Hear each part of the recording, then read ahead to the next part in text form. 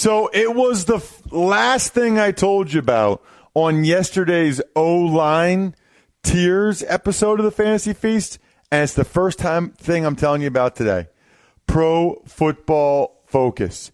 There's a reason I think all 32 teams now subscribe to Pro Football Focus in some way, shape, or form. Think about that. Every NFL team. So if every NFL team is subscribing to Pro Football Focus, why aren't you guys? You can use the promo code POD20 to save 20% and get full access to the new premium stats database, Greenline Game Picks. It's PFF Elite. Gives you all the performance data you need to make winning picks all season long. Join PFF Fantasy today and prepare to win. Sign up at profootballfocus.com. Use promo code POD20 to save 20% on all subscription plans. It's time to eat. Get in my belly! Sit down and get ready to consume an abundance of fantasy football knowledge from Ross Tucker and Evan Silva. Me so hungry. On the Fantasy Feast Eatin' Podcast. Yeah, let's eat, baby. It is the Fantasy Feast Eatin' Podcast. He is Evan Silva, at Evan Silva on Twitter. I'm at Ross Tucker, NFL, the former journeyman offensive lineman. He's the Roto World superstar. It's the show that's so nice we do it twice, and I know why a lot of you are here. You want to know if you got into the league. Well, here we go. Without further ado, here are the final 3 spots in the season-long league. Kyle Odom. He sent me sponsor confirmations for BetOnline, Squad QL. He rated and reviewed like every show we have, even money and everything. Ross Tucker Football Podcast, College Draft, Business of Sports. Dan Lamagna did the same. He signed up for Pro Football Focus, for FFE, Fantasy Football Evolution, rated and reviewed the show as well. And Jarrett Sparks sent me both SeatGeek and Dollar Shave Club confirmation. So the dudes that clearly go above and beyond are the dudes that win a lot of these contests. And we'll have a different contest starting next week that I know a lot of you will be very, very excited about. Maybe I'll even tell you a little bit later in the show what that contest entails. Right now, I want to tell you what I'm so excited about in terms of all the emails I've been getting from you guys about SeatGeek. I mean, all kinds of emails. You guys have been using the crap out of SeatGeek the last couple of weeks to get tickets for both the preseason and the regular season. It's been awesome. I actually like when you guys get the SeatGeek app and when you use the code Tucker, or in this case, since we're on the Fantasy Feast, use the code FEAST to get the $20 off, because I love seeing the deals that you get. Like, I'm amazed at the prices that you guys get on some of these different tickets that you get. In case some of you haven't heard before, it's your first podcast, definitely go back and listen to the rest of the tiers that Evan and I did, including my O-line one yesterday. But also, check out the fact that you can get unbelievable tickets like you can at SeatGeek. It's like Kayak. You guys use Kayak to pick your flights? You know, it kind of aggregates Delta and United and American Airlines and Southwest, whatever. It aggregates them and gives you the best pricing available. Well, that's what SeatGeek does for tickets. So download the SeatGeek app, enter promo code FEAST today. That's promo code FEAST for $20 off your first SeatGeek purchase. SeatGeek, life is an event. We have the tickets. And we have time for Evan to give us your preseason fallers and risers. This is a very, very important podcast. Next meal. Next meal. All right, Evan, let's get into it, my friend. Risers first. Christian McCaffrey. He's looked awesome in the preseason, hasn't he? Absolutely. And, you know, I do like to watch players' performance in the preseason, I think that it's most telling probably for the offensive line. And people can go back and listen to our offensive line show. You did an awesome job breaking down all the offensive line tiers. And, that is an area on the football field where I think that performance can matter. What matters to me most, though, for the skill position players is their usage. Christian McCaffrey, as a rookie, played 70% of the Panthers' offensive snaps. So far this preseason, he has been on the field for 90% of the Panthers' first-team snaps. The Panthers are using him at the goal line, running in between the tackles. They're using him like he was used at Stanford. Last year, he was like a scat back, averaging 12.3 touches per game. He is going to be an every down back this year. We can try to debate and forecast how that's going to go. Oh, well, maybe he won't be effective in that role. Doesn't matter. What matters is that he's going to be getting the opportunity and a significant spike in volume. C.J. Anderson, who they signed during the offseason to a very cheap contract, 1 year, $1.75 million, he has been put into a competition with Cameron Artis-Payne. There were times this preseason where C.J. Anderson was coming into the game behind Cameron Artis-Payne. I do think that C.J. Anderson will make the team. I don't think that he's going to have a very big role, and I don't think that they're going to use him at the goal line in that Jonathan Stewart role as I think, initially we should have expected, but we've learned more, and we've been able to change our view on this backfield.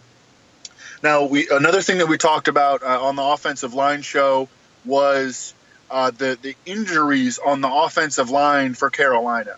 I do not think that they're going to be an offensive line and a running game that is able to impose its will on opponents. I do not think that Christian McCaffrey is necessarily going to have, a very high yards per carry average. I think that if he hovers in that 4 range, he was at 3.7 last year, I think that will be good.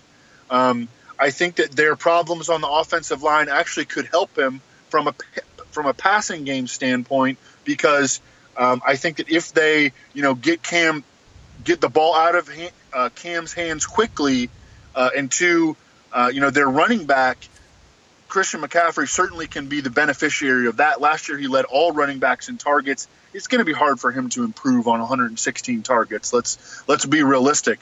But I think that if he hovers in that 100 target range, and I think he can actually definitely get over 100 again.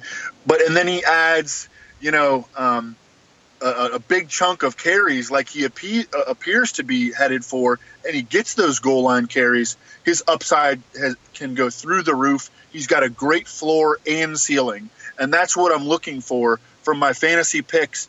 Christian McCaffrey over the course of the preseason went from a fringe second to third round pick to a first round pick, and I think that that's deserved.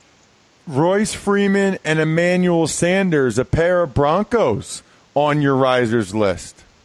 Yeah, Royce Freeman this preseason, he has looked like a man among boys. And this is a situation where we're looking at performance, but he's in a camp battle, and he has outplayed Devontae Freeman. And the Broncos beat writers at this point expect Royce Freeman to open the season. Maybe he won't be in on the first snap of the game, but they expect him to be the lead back in Denver. And I think that he's earned that big tackle-breaking workhorse, 6 foot, 230 pounds, almost plays bigger than that, I think. I mean, there are times when he's just looks like one of the biggest dude on the field. He scored a touchdown in each of the Broncos' first 3 preseason games. He reminds me of Sean Green in his prime, and now people will look back on this and say, Sean Green, he stunk, and I mean, I get it, but Sean Green had some big years. He had 2 years of over 1,200 yards from scrimmage. I think that Royce Freeman has big touchdown upside. Sean Green had some pretty good touchdown years in there. Sean Green struggled with his weight at times, and maybe didn't ever quite reach his potential. But I think that Royce Freeman can maybe even be a rich man's version of that, and be a very productive player in Denver. Again, I think that it is worth noting that the usage hasn't totally cooperated yet. Devontae Freeman and Royce Freeman essentially split first-team reps right down the middle. during the preseason. Even Phillip Lindsay, the undrafted rookie, he mixed in for some first-team snaps. So it's definitely not a lock, and it's not to the point where I want to put Royce Freeman in my second or third round. But I do think that he's worth a fantasy pick around that fourth, fifth round turn. And at the beginning of the preseason, he was like a 7th to 8th rounder. So he's been a significant riser. And I think that he has a chance to get 250-plus carries and 25-plus catches, and maybe even push for 300 touches overall on a team that really should be featuring the running game to complement what should be a good defense this season. And then you mentioned Emmanuel Sanders. Last year, he only played 27% of his snaps at slot receiver. So far in the preseason, he's played 64% of his snaps in the slot. He's going to be a slot receiver with Case Keenum because Cortland Sutton and Demaryius Thomas are the Broncos' perimeter receivers. Cortland Sutton has locked up a job on the outside in their 3 receiver sets. They don't have a great situation at tight end, so I think that they'll be leaning heavily on those 3 wideouts, in addition to Deshaun Hamilton, who could also see some playing time.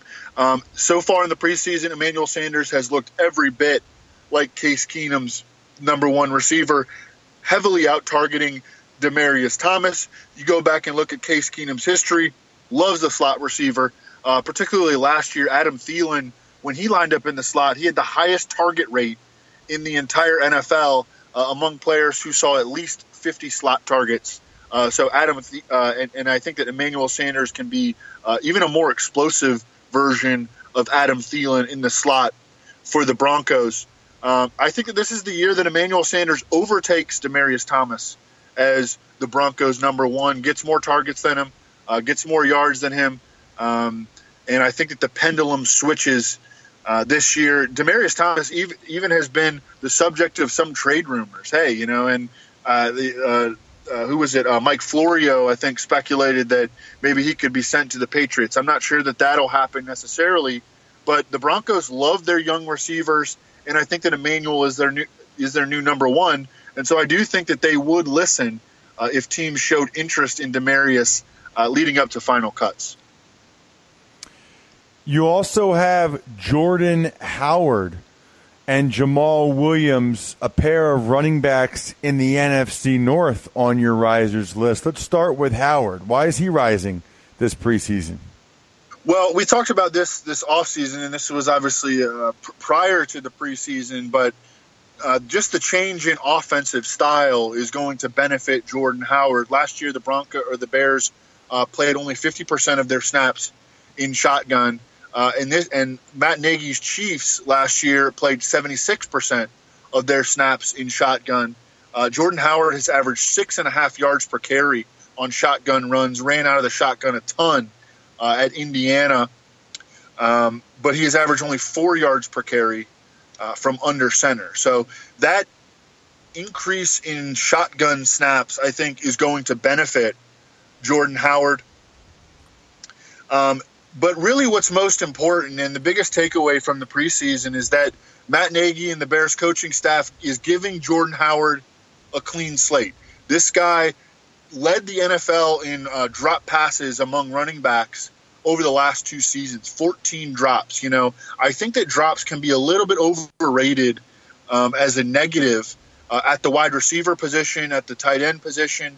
You can't have your running back dropping passes. I mean, those are, those plays generally don't, have the potential to be like 25-yard explosive gains when you're throwing to your running back. A good running back average is like 8.5, 9 yards per reception. So you're not getting a lot of upside on those plays, and you certainly cannot have the floor to where that is an incomplete pass, because your friggin' running back can't catch the ball. And Jordan Howard has struggled with that in each of his first 2 seasons. He spent the entire summer and spring catching 200, 300 balls after practice. And Matt Nagy's like, look, we're going to play you on third down this year. We are going to use you in the passing game. So just giving him the opportunity to do that, I think, is really, really bodes well. And it bodes poorly for Tarik Cohen, who did not see very much time with the first-team offense this preseason. And I'm a little concerned about Tarik Cohen. What is his role going to be in this offense? I think he's just going to be a situational kind of package player, and I think he's going to return kickoffs and punts.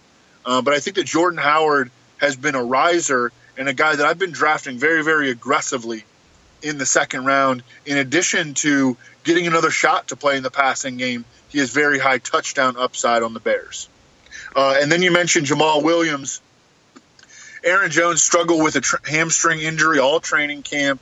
Aaron Jones just has not shown reliability in really any facet of his game or off the field. He got busted for marijuana last year. He's going to end up opening the season on a 2-game suspension. He battled recurring MCL injuries last year, and then he suffered this hamstring injury that cost him multiple weeks of training camp, and he struggles in pass protection, and that's one of Jamal Williams' strengths. So, look, do I think that Aaron Jones has more big play ability than Jamal Williams? Absolutely. But we also need to be able to put ourselves into the minds of the coaches, because we're trying to figure out who's going to play. And Jamal Williams is going to play. And the beat writers have indicated that they think he's going to open the season as like an every down back. And Ty Montgomery got hurt. Ty Montgomery is constantly hurt.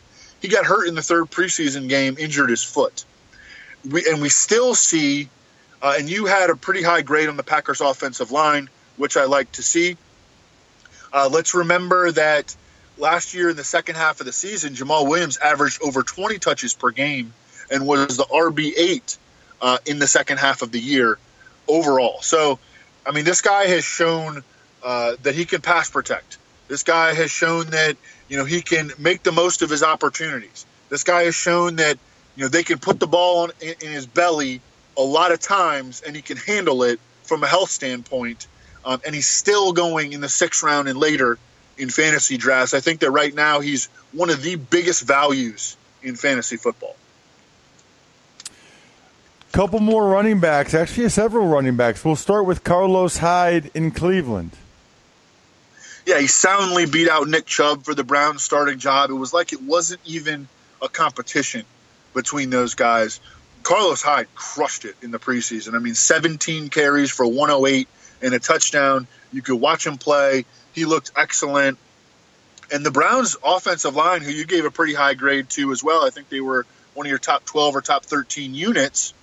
They didn't even have Kevin Zeitler in the preseason. He was a little banged up. He's going to be fine for week 1. They were just being cautious with him, but they were opening some massive holes. And you remember how we've talked about how the impact of a dual threat quarterback, it can have a very positive influence on a run game as a unit.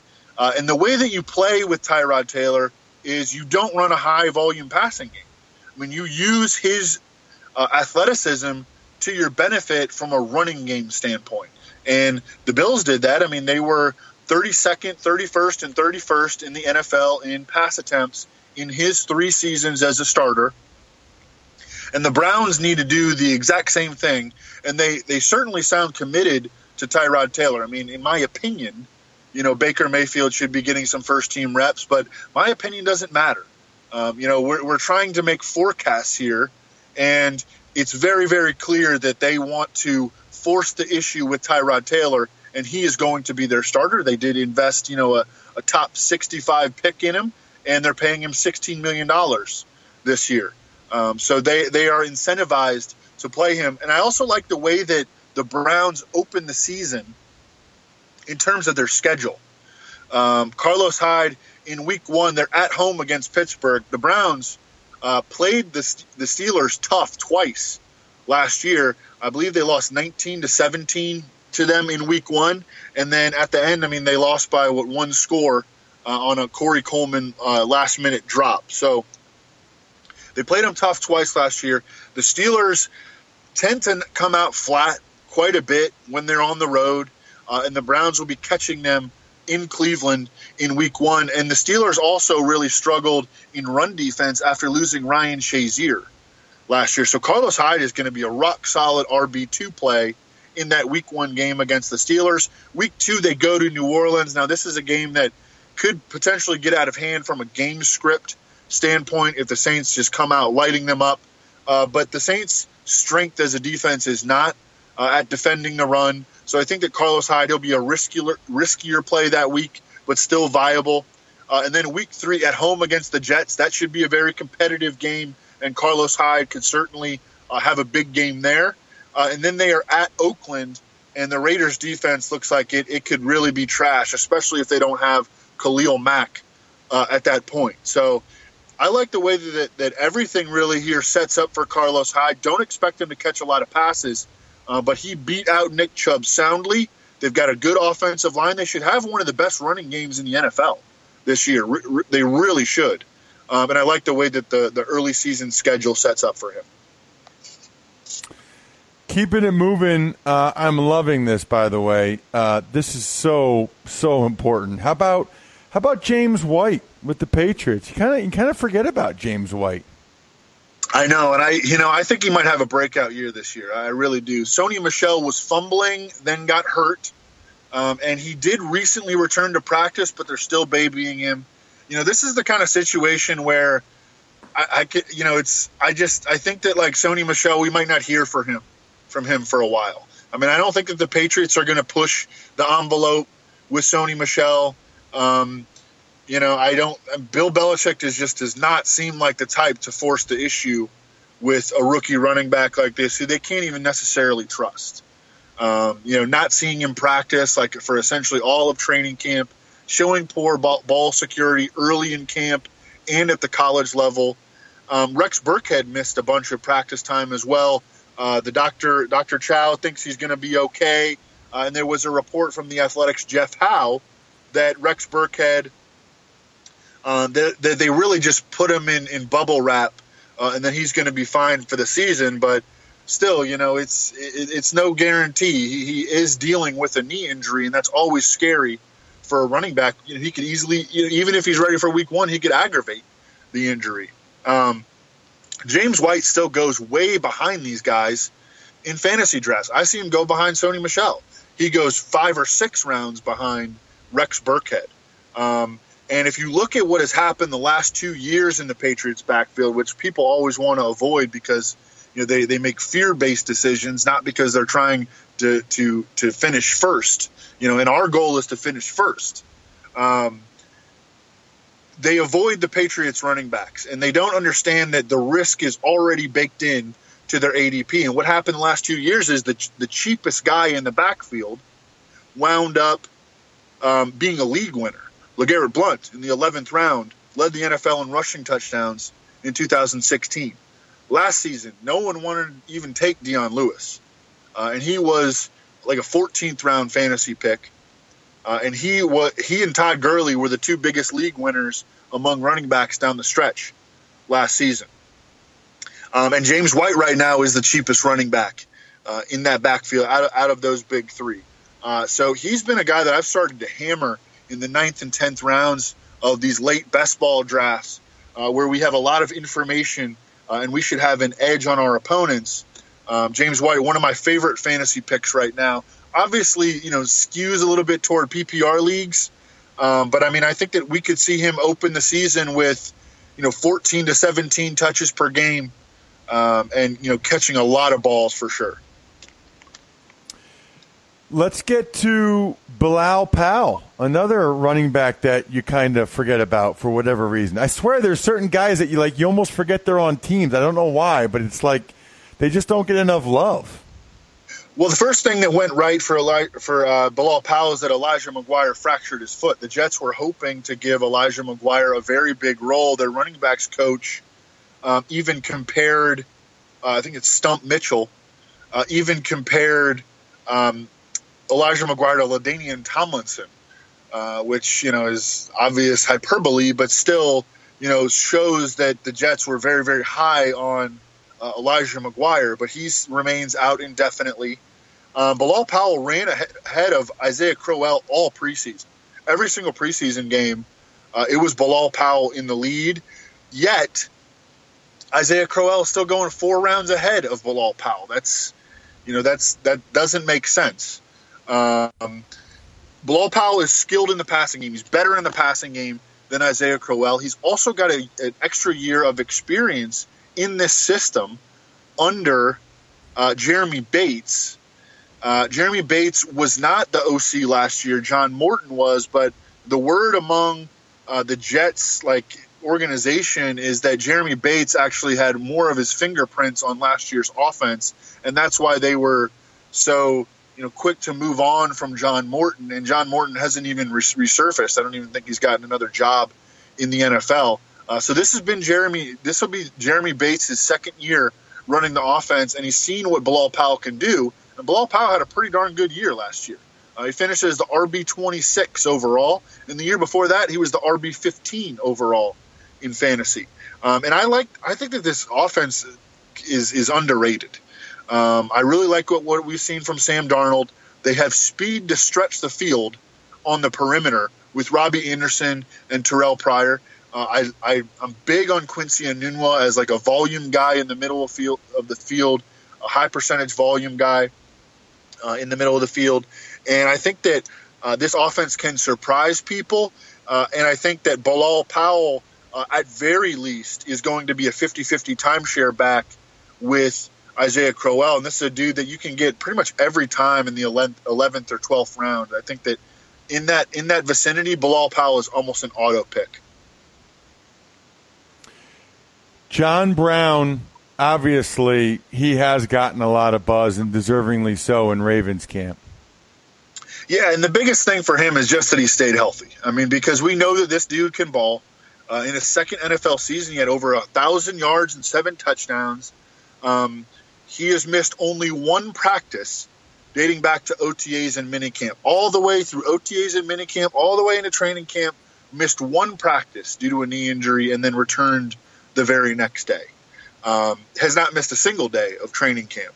He has outplayed Michael Crabtree in camp, according to all reports. Targets in this offense are entirely up for grabs. They totally remade the receiver core, and Hayden Hurst suffered an injury, not going to be ready for week 1. He looked like he was going to be playing a very big role in their passing game. So that clears up even more opportunity for John Brown. Lamar Jackson really never put pressure on Joe Flacco, who looked the best that he has in years. He's healthy after that back injury last season. And they're going to be willing to throw the ball more with Joe Flacco under center than they would be if they were, trying to run out Lamar Jackson, who just, he isn't ready. That's fine. I think he has gotten better throughout the preseason, had his best game at Miami last weekend, and won me a bunch of money in preseason DFS. So thanks, Lamar. But this is going to be Joe Flacco's offense, barring a faceplant, barring an injury. And I think that's actually good news for the members of the passing game, simply because their attempts are going to be more voluminous. Smokey's on a 1-year, $5 million prove-it contract. He's got a lot on the line this year, and I think he's going to have a big year with Joe Flacco. David Njoku, tight end, who's caught some balls for the Cleveland Browns this preseason. Only played 47% of the Browns' offensive snaps last year. He's been on nearly 90% of the Browns' first-team snaps so far this preseason, has looked dominant on the field. Was it the first year that we were doing the feast that it might have been the second year that we were talking about how Travis Kelce was just ready to elevate. We nicknamed him Zeus, and he took off that year, and, everything has it's like he gets better every year. I think that David Njoku could be on the same sort of career path. You look at this, the Browns personnel in their 11 package with 3 receivers and 1 tight end. The upside on it is pretty strong, man. Josh Gordon outside, Jarvis Landry in the slot, and then Antonio Callaway as potentially the other outside receiver, or Rashard Higgins, who's had a very nice camp / preseason. Then David Njoku at tight end. They have a lot of potential. I think that Tyrod Taylor is actually going to be a sneaky streamer early in the season. Also has that very nice schedule that we referred to earlier regarding Carlos Hyde. I think that the Browns are going to be able to score some points early in the year, assuming that the coaching cooperates. finally, Evan, you've got basically all of the Jags receivers. Right, because Marquise Lee tore knee ligaments and is out for the season. So that elevates everyone on the depth chart. Dante Moncrief, Keelan Cole, D.D. Westbrook, and DJ Chark. Dante Moncrief has played the most first-team snaps in the preseason. I think that we are going to see D.D. Westbrook as the Jaguars' primary slot receiver. He's kind of like a vertical slot receiver. Think of how like Victor Cruz was used in his prime. T.Y. Hilton has been used like that. D.D. Westbrook played 70% of his preseason snaps in the slot, and he's going to be playing in between Keelan Cole, who's the flanker, and Dante Moncrief, who is the X. My two favorite guys to target are D.D. Westbrook and Keelan Cole. And these guys are always available in the double-digit rounds. I'm not sure that these guys are going to be consistent. It's going to be a receiver rotation. They are going to use the young deep threat DJ Chark. They're going to play 4 receivers. They did this a lot last year, and they're a run-first team. So consistency is probably going to be an issue. But I do like taking them in best ball, and I think that those two guys, D.D. Westbrook and Keelan Cole, they're going to provide some big games over the course of the season. Let's get to the fallers now. We got through the risers. Now it's the other side of the equation. It's the fallers, and we'll start with Alshon Jeffrey in Philadelphia. Obviously going to be out at least the first 2 weeks, according to Chris Mortensen. Yes, and that stinks. It's still a possibility that he begins the season on reserve PUP, although they're saying that won't happen. And maybe they'll keep him on the active roster. But last year we saw this with Andrew Luck. They didn't put him on the reserve PUP, and he still wasn't ready. And Alshon's dealing with a severe injury. I mean, we've talked about this a lot.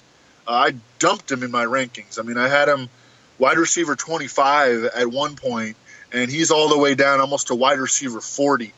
I just want to put him in a place where I'm not getting him, and anyone using my rankings is not getting him because I don't think it's worth it.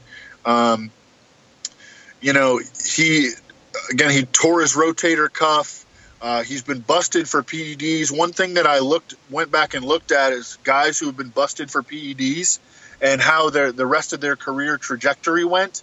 And, man, it is bleak. I mean, these guys that get busted and try to come back, Alshon Jeffrey was actually one of the most successful ones last year because he got busted in 2016 with the Bears. But he had under 800 yards despite playing all 16 games. And then, just wasn't great. He did stay afloat because he scored 9 touchdowns. But it's not like he came back and had a big year. And he has not gone over 821 yards in a season since the 2014 campaign. So, I think that we've probably seen the best of Alshon Jeffrey. We also think that Carson Wentz's touchdown rate, which was a league-high 7.5%, is going to drop this year. He's coming off a knee injury, and quarterbacks just are not able to sustain super high touchdown rates like that. That doesn't bode well for Alshon Jeffrey. The guys I'm targeting right now because of this are, number one, Nelson Aguilar, who's been undervalued all offseason. Number 2, Zach Ertz, who I've moved up to right behind Travis Kelce. I mean, Zach Ertz is going to dominate red zone work. I mean, he could get 10-plus targets a game for as long as Alshon Jeffrey is out.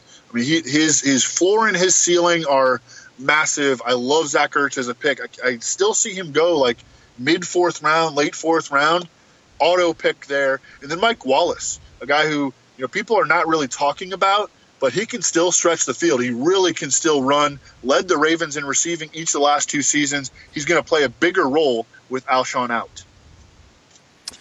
Well, this makes me feel good because, some of my recent picks in our Fantasy Feast MFL 10 draft, in the later rounds, he was the only Jags receiver left. I took Moncrief after the Marquise Lee injury. I took Mike Wallace. Just flyers on some guys a little bit later, late in those drafts. What about Dalvin Cook? Why is he a faller? I mean, there are just strong indications that this Vikings backfield is going to be a committee. You look at the history of John DeFilippo in both Cleveland and Philadelphia. He has run backfield committees. Dalvin Cook himself has called he and Latavius Murray a 1-2 punch. Latavius Murray's finished top 5 in the NFL in carries inside the 5-yard line in back-to-back years. He's a guy that multiple coaching staffs have looked at and said, hey, we want to give this guy the ball when we're in a scoring position. You know, all he's got to do is fall forward. He's so, like, tall and thick. All he's got to do is fall forward, and he'll score. I went on Paul Allen, Voice of the Vikings radio show a couple weeks ago. He told me that he expects Latavius Murray to get the short yardage and goal line work over Dalvin Cook. And then, as we mentioned on the offensive line show, this Vikings offensive line does not really look prepared to be a dominant run-blocking unit. And so that's a concern as well for Dalvin Cook. I like Dalvin Cook. You know, I've taken him a little bit, but I think he's more of like a fringe second to third round pick than the fringe first rounder a lot of people have been treating him as. Next up, we are going to keep it in the AFC. We're going to switch over to the AFC, but keep it at the running back position with LaShawn McCoy.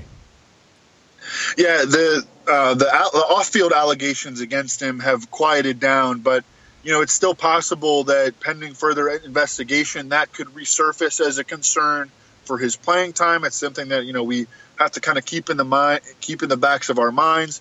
The Bills' offensive line has just looked atrocious, and we talked about this as well on the offensive line show. They just lost a ton of talent. In that third preseason game, they could not block a lick. Josh Allen bombed in the third preseason game. Looked pretty good in the Bills' first 2 games. Didn't look ready for prime time. And I understand that the offensive line was doing him no favors. Dude's got to get the ball out. You know, you have to get the ball out. Sacks really have been shown to be more of a quarterback statistic than an offensive line statistic. And Josh Allen he's got a lot to learn, man. I mean, he played in the WAC or the Mountain West, and I'm not sure that he's ready to play right now. If it won't be him, it'll be Nathan Peterman. That may be a better option right now for the state of their offensive line. They just have not put Josh Allen in position to succeed based on their blocking, based on their receiving unit. LaShawn McCoy turned 30 in July, okay, and he is coming off a career-worst 3.9 yards per carry. He finished 32nd out of 47 running backs in Football Outsiders' success rate. I think that he is better than those metrics indicate, but those are also objective metrics that I'm not just going to bat my eyes at that. You know, we're definitely going to bring it up as a concern, especially at his age. And recently, LaShawn McCoy has been missing practices with a strained groin. And I don't like it when my players get injured already heading into the season. So there are a laundry list of red flags here on LaShawn McCoy. I'm still willing to draft him, but it needs to be around that third, fourth turn as opposed to in the second or third round. What about Jerick McKinnon in San Francisco? Also has been injured, calf strain, cost Jerick McKinnon the second half of training camp, caused the 49ers to sign Alfred Morris, who, you know, Alfred Morris is the best outside zone runner on the team. And he knows the offense. After playing under Kyle Shanahan in Washington, I'm expecting this to become a committee.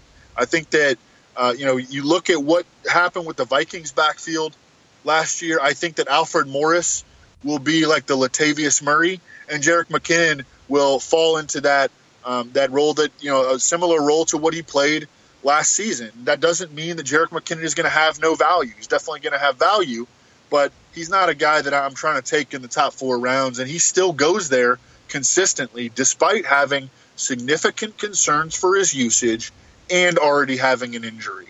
And, these are situations that over the course of time, if you avoid these situations, you're going to put yourself in a much better spot. I mean, sometimes you'll get them wrong, but by and large, you're going to get them right when you're avoiding severe red flag players like this. What about Ronald Jones in Tampa? lost the camp battle to Peyton Barber, and it really was never even close. There were also times during the preseason when Ronald Jones even ran behind Jacquizz Rodgers. And I think that at this point, the Bucs lost Charles Sims. Ronald Jones is definitely not a candidate to take over the work that Charles Sims left behind, because he doesn't catch the ball and he doesn't pass protect. Jacquizz Rodgers is the favorite to take over that third down role with Peyton Barber in the first and second down role. And what that makes Ronald Jones is a situational change of pace early down back. And those guys don't score many fantasy points. I thought that Ronald Jones was overdrafted coming out of USC. He's a track athlete at USC. Reminded me of like a poor man's Tevin Coleman, straight line speedster. Ran into the backs of his blockers a lot, not really elusive. And at this point, he belongs in the double-digit rounds of drafts. People should not be thinking that they're getting some sort of a steal just because this guy was a 5th or 6th round pick a few weeks ago. And now, taking him in the 7th or 8th, he needs to be going in the double-digit rounds or you don't take him at all. What about Rashad Penny in Seattle, another high pick? Yeah, got beaten out by Chris Carson, who had a really big preseason. I mean, I think Chris Carson looks like a spitting image of DeMarco Murray. DeMarco Murray, even in his prime, he can play in the passing game. He runs with a lot of force and power. He's a run finisher. Rashad Penny, after getting beaten out by Chris Carson, had surgery for a broken finger. His weaknesses coming out of San Diego State were in the passing game, pass protection and receiving. And, recovering from that injury on his hand prevented him from getting valuable reps to improve in those areas. He also gained 16 pounds since the combine. Like, this doesn't work. Adding weight at the running back position in particular does not work. He went from 220 to 236. That's not something that I want to see from my running back. And I think at best, Rashad Penny is going to be a committee back, sharing time with Chris Carson and maybe even CJ Prosise, who they've started to get a little bit more higher on recently. He's going to make the team. At best, a committee back behind a bad offensive line, not a situation that really you really want to invest very much in.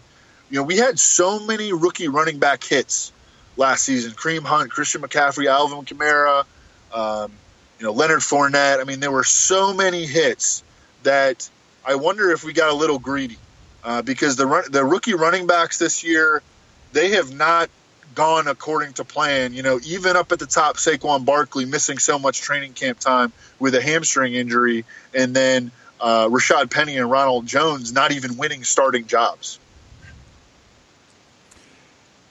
Randall Cobb has also kind of been in the news as well. Yeah, their rookie wide receivers, the Packers, they drafted 3 of them. Okay, Marquez Valdes-Scantling, Equanimeous St. Brown, and J'Mon Moore. And they've all had pretty big moments in the preseason. Valdes-Scantling in particular. Equanimeous St. Brown, the Packers have been using as a big slot receiver, which I found very interesting, almost like preparing for the exit of Randall Cobb. And that's what I'm worried about. There have been reports that Randall Cobb is on the trade block, but, no one's going to trade for an injury-riddled slot receiver with an $8.5 million salary. I don't think he has any kind of a trade market. And so what does that tell you if they are shopping him, that his release may be forthcoming?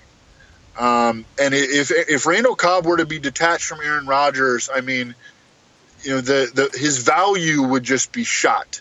He'd have to learn a new offense. He'd almost certainly be playing with a worse quarterback. And then if he stays in Green Bay, he probably loses playing time to the rookies and Geronimo Allison, and he plays behind 2 red zone dominators in Devontae Adams and Jimmy Graham, who are just going to score, hog touchdowns and hog red zone targets. So at this point, I think that Randall Cobb his floor is too low and his ceiling is too low for him to be someone that I'm really even considering. He's a guy that I dumped way down my fantasy rankings. Next up, you have Devontae Parker. Wow. Miami Dolphins receiver. Yeah, I think it just might be over for Devontae Parker in Miami. He's going to have to go somewhere else. Maybe one of these guys who needs a change of scenery. I took him out of my top 150 altogether. He's DND, do not draft. Even before suffering this injury, I mean, the dude hasn't even been cleared to catch passes yet. He suffered this injury to his hand, and he was already in danger of losing playing time to Albert Wilson, who they invested $8 million a year into. Adam Gase is not committed to Devontae Parker being ready for week 1, and the beat writers have suggested that Devontae Parker could be shopped for cornerback help where Miami is weak. So the outlook is pretty bleak right now for Devontae Parker. Do not draft. Calvin Ridley in Atlanta, why is he a faller? Well, I think that he's a first-round pick, and so I don't think it was crazy to suggest that he could, overtake Mohamed Sanu for the Falcons' number 2 receiver job, but he has barely even been able to secure the number 3 receiver job so far. He has ran behind Justin Hardy so far in the preseason, and even Reggie Davis, like a practice squad type receiver. So has not carved out a surefire role. I'm still very optimistic about Calvin Ridley in the long term, and I think he was a very good pick by the Falcons from a real life standpoint. But it doesn't look like he's going to be making much fantasy noise. How do we even carve out targets for him? He's behind Julio. He's behind Sanu. Austin Hooper is still a factor there. And then they have 2 pass catch, running backs who are definitely serviceable at worst in the passing game. So, he's going to need multiple injuries, certainly one to Julio Jones to become any kind of a fantasy factor. And I went back recently, I looked at, we had that awesome 2014 wide receiver draft with Mike Evans, Odell Beckham, Allen Robinson. The list went on and on. Since then, first-round rookie receivers have been bad. I mean, brutal. 13 wide receivers drafted in the first round over the last 3 years. Only 2 have gotten to 500 yards as rookies. Only 1 has gotten to 700 yards as a rookie. I mean, we need more than 700 yards for our guys to be, big-time fantasy players for sure.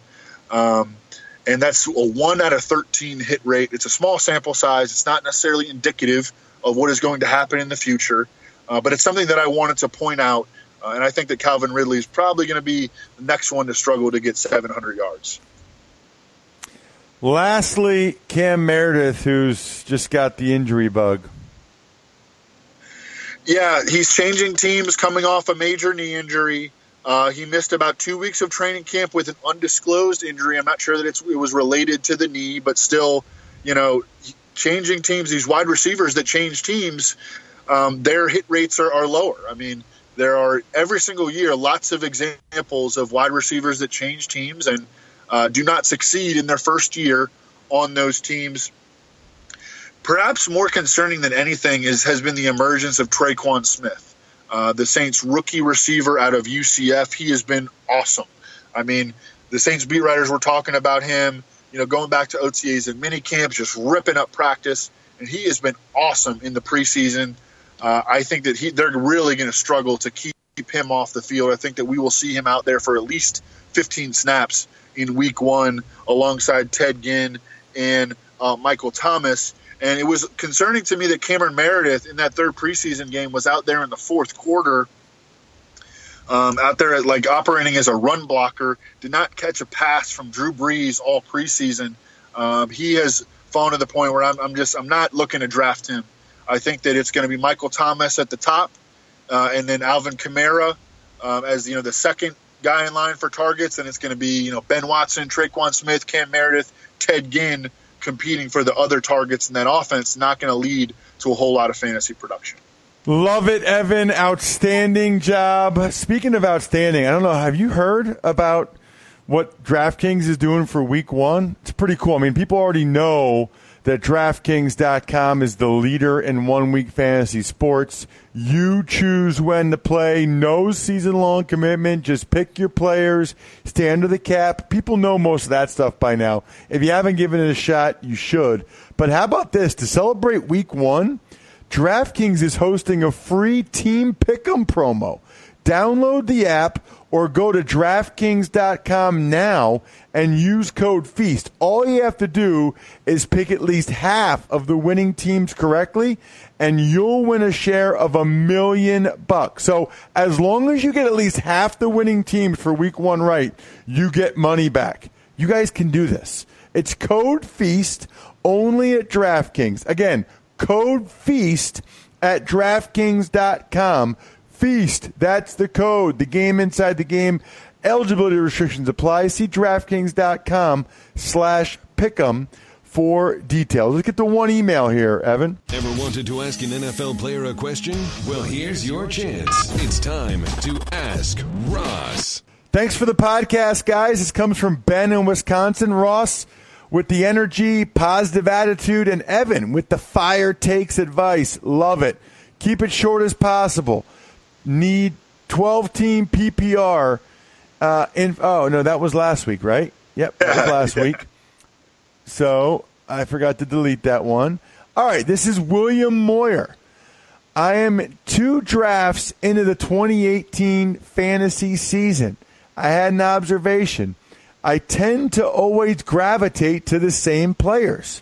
And I was wondering, as a fantasy pro, do you intentionally draft the same players on your team? I understand that not all teams can be 100% alike, but since it is a possibility, do you intentionally stay away from players you draft in other leagues? Otherwise, if you aren't doing well in one league, you probably aren't doing well in all of them. But then on the flip side, if it is a winning team, you might be winning in a good majority of the leagues. Just a strategy question I thought was an interesting one to think about from William Moyer. So, Evan, I think you've touched on this before. You are in 1 million leagues. Do you diversify, or do you just keep hitting what you believe? Yeah, I'm going to end up doing like 800 drafts. And the way that I'm able to do that is because I do a lot of fast drafts on Play Draft. But, all in total, with all my redraft leagues and all my best ball leagues, I'm going to end up doing like 800. So it's easy for me to say that hey, every week, I reset my rankings and I wind up with different guys. That's the way that I'm able to diversify as I reset. Every time, just reevaluating situations, adjusting for injury.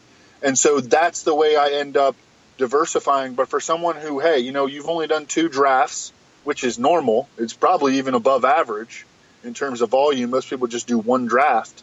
You're going to end up doing, I don't know, I would guess like maybe 3 or 4 more.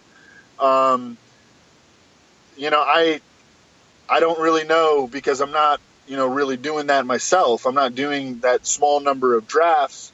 I wouldn't have any problem with gravitating toward the same guys though when you're doing low volume drafting, because there's a reason that that those are the guys that you like in the first place. It's because you're using your logic, you're using projections, you're using your intuition, you're using all the observations that you make during the preseason, and listening to the coaches and just taking in all the information. There's a reason that you like those guys. It's because you believe in them. And I think it's fine to gravitate toward those guys. I don't think that when you're doing low volume drafting, you necessarily have to diversify from team to team, because then you may be putting yourself in suboptimal situations that you don't really believe in, that you don't have as much evidence for, simply on the basis of diversifying. So I would stick with the same guys, man. Speaking of knowing, Evan, which guys to stick with or not, Squad QL is an awesome app that you guys need to download and check out. It actually recommends the best starting lineup for you each week based on your starters, bench players, the free agent pool. It's crazy. So the app connects directly with your Yahoo, ESPN, CBS League, wherever you guys are playing, pulling in your actual roster and your league scoring system. SquadQL also provides waiver and trade recommendations, plus the app gives you player rankings each week, and it's all based on your league's settings. SquadQL is your go-to app this fantasy season. These are the same dudes that invented RotoQL that over 100,000 DFS dudes use to optimize their daily fantasy lineup. You can also download RotoQL for free for both Apple and Android. That'll do it for the preseason. Next week, baby. Evan, it is week 1. You guys know what we do. We go through every matchup, and Evan gives you the fantasy relevant note on basically every player. So any player on your team, Evan will give you some context. It's not just a ranking. It's what you should know before you make the decision of who to play and who to sit in week 1 and week 2 and all the way through. That is why we are here, my friends. Make sure you're already subscribed to the podcast.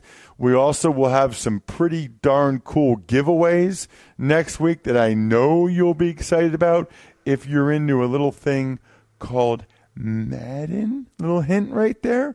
We also have lots of ways that you can contribute to the show, the sponsor confirmations, the Apple Podcast rankings, et cetera, et cetera. Get excited, baby. It is go time. I'm stuffed. We're done.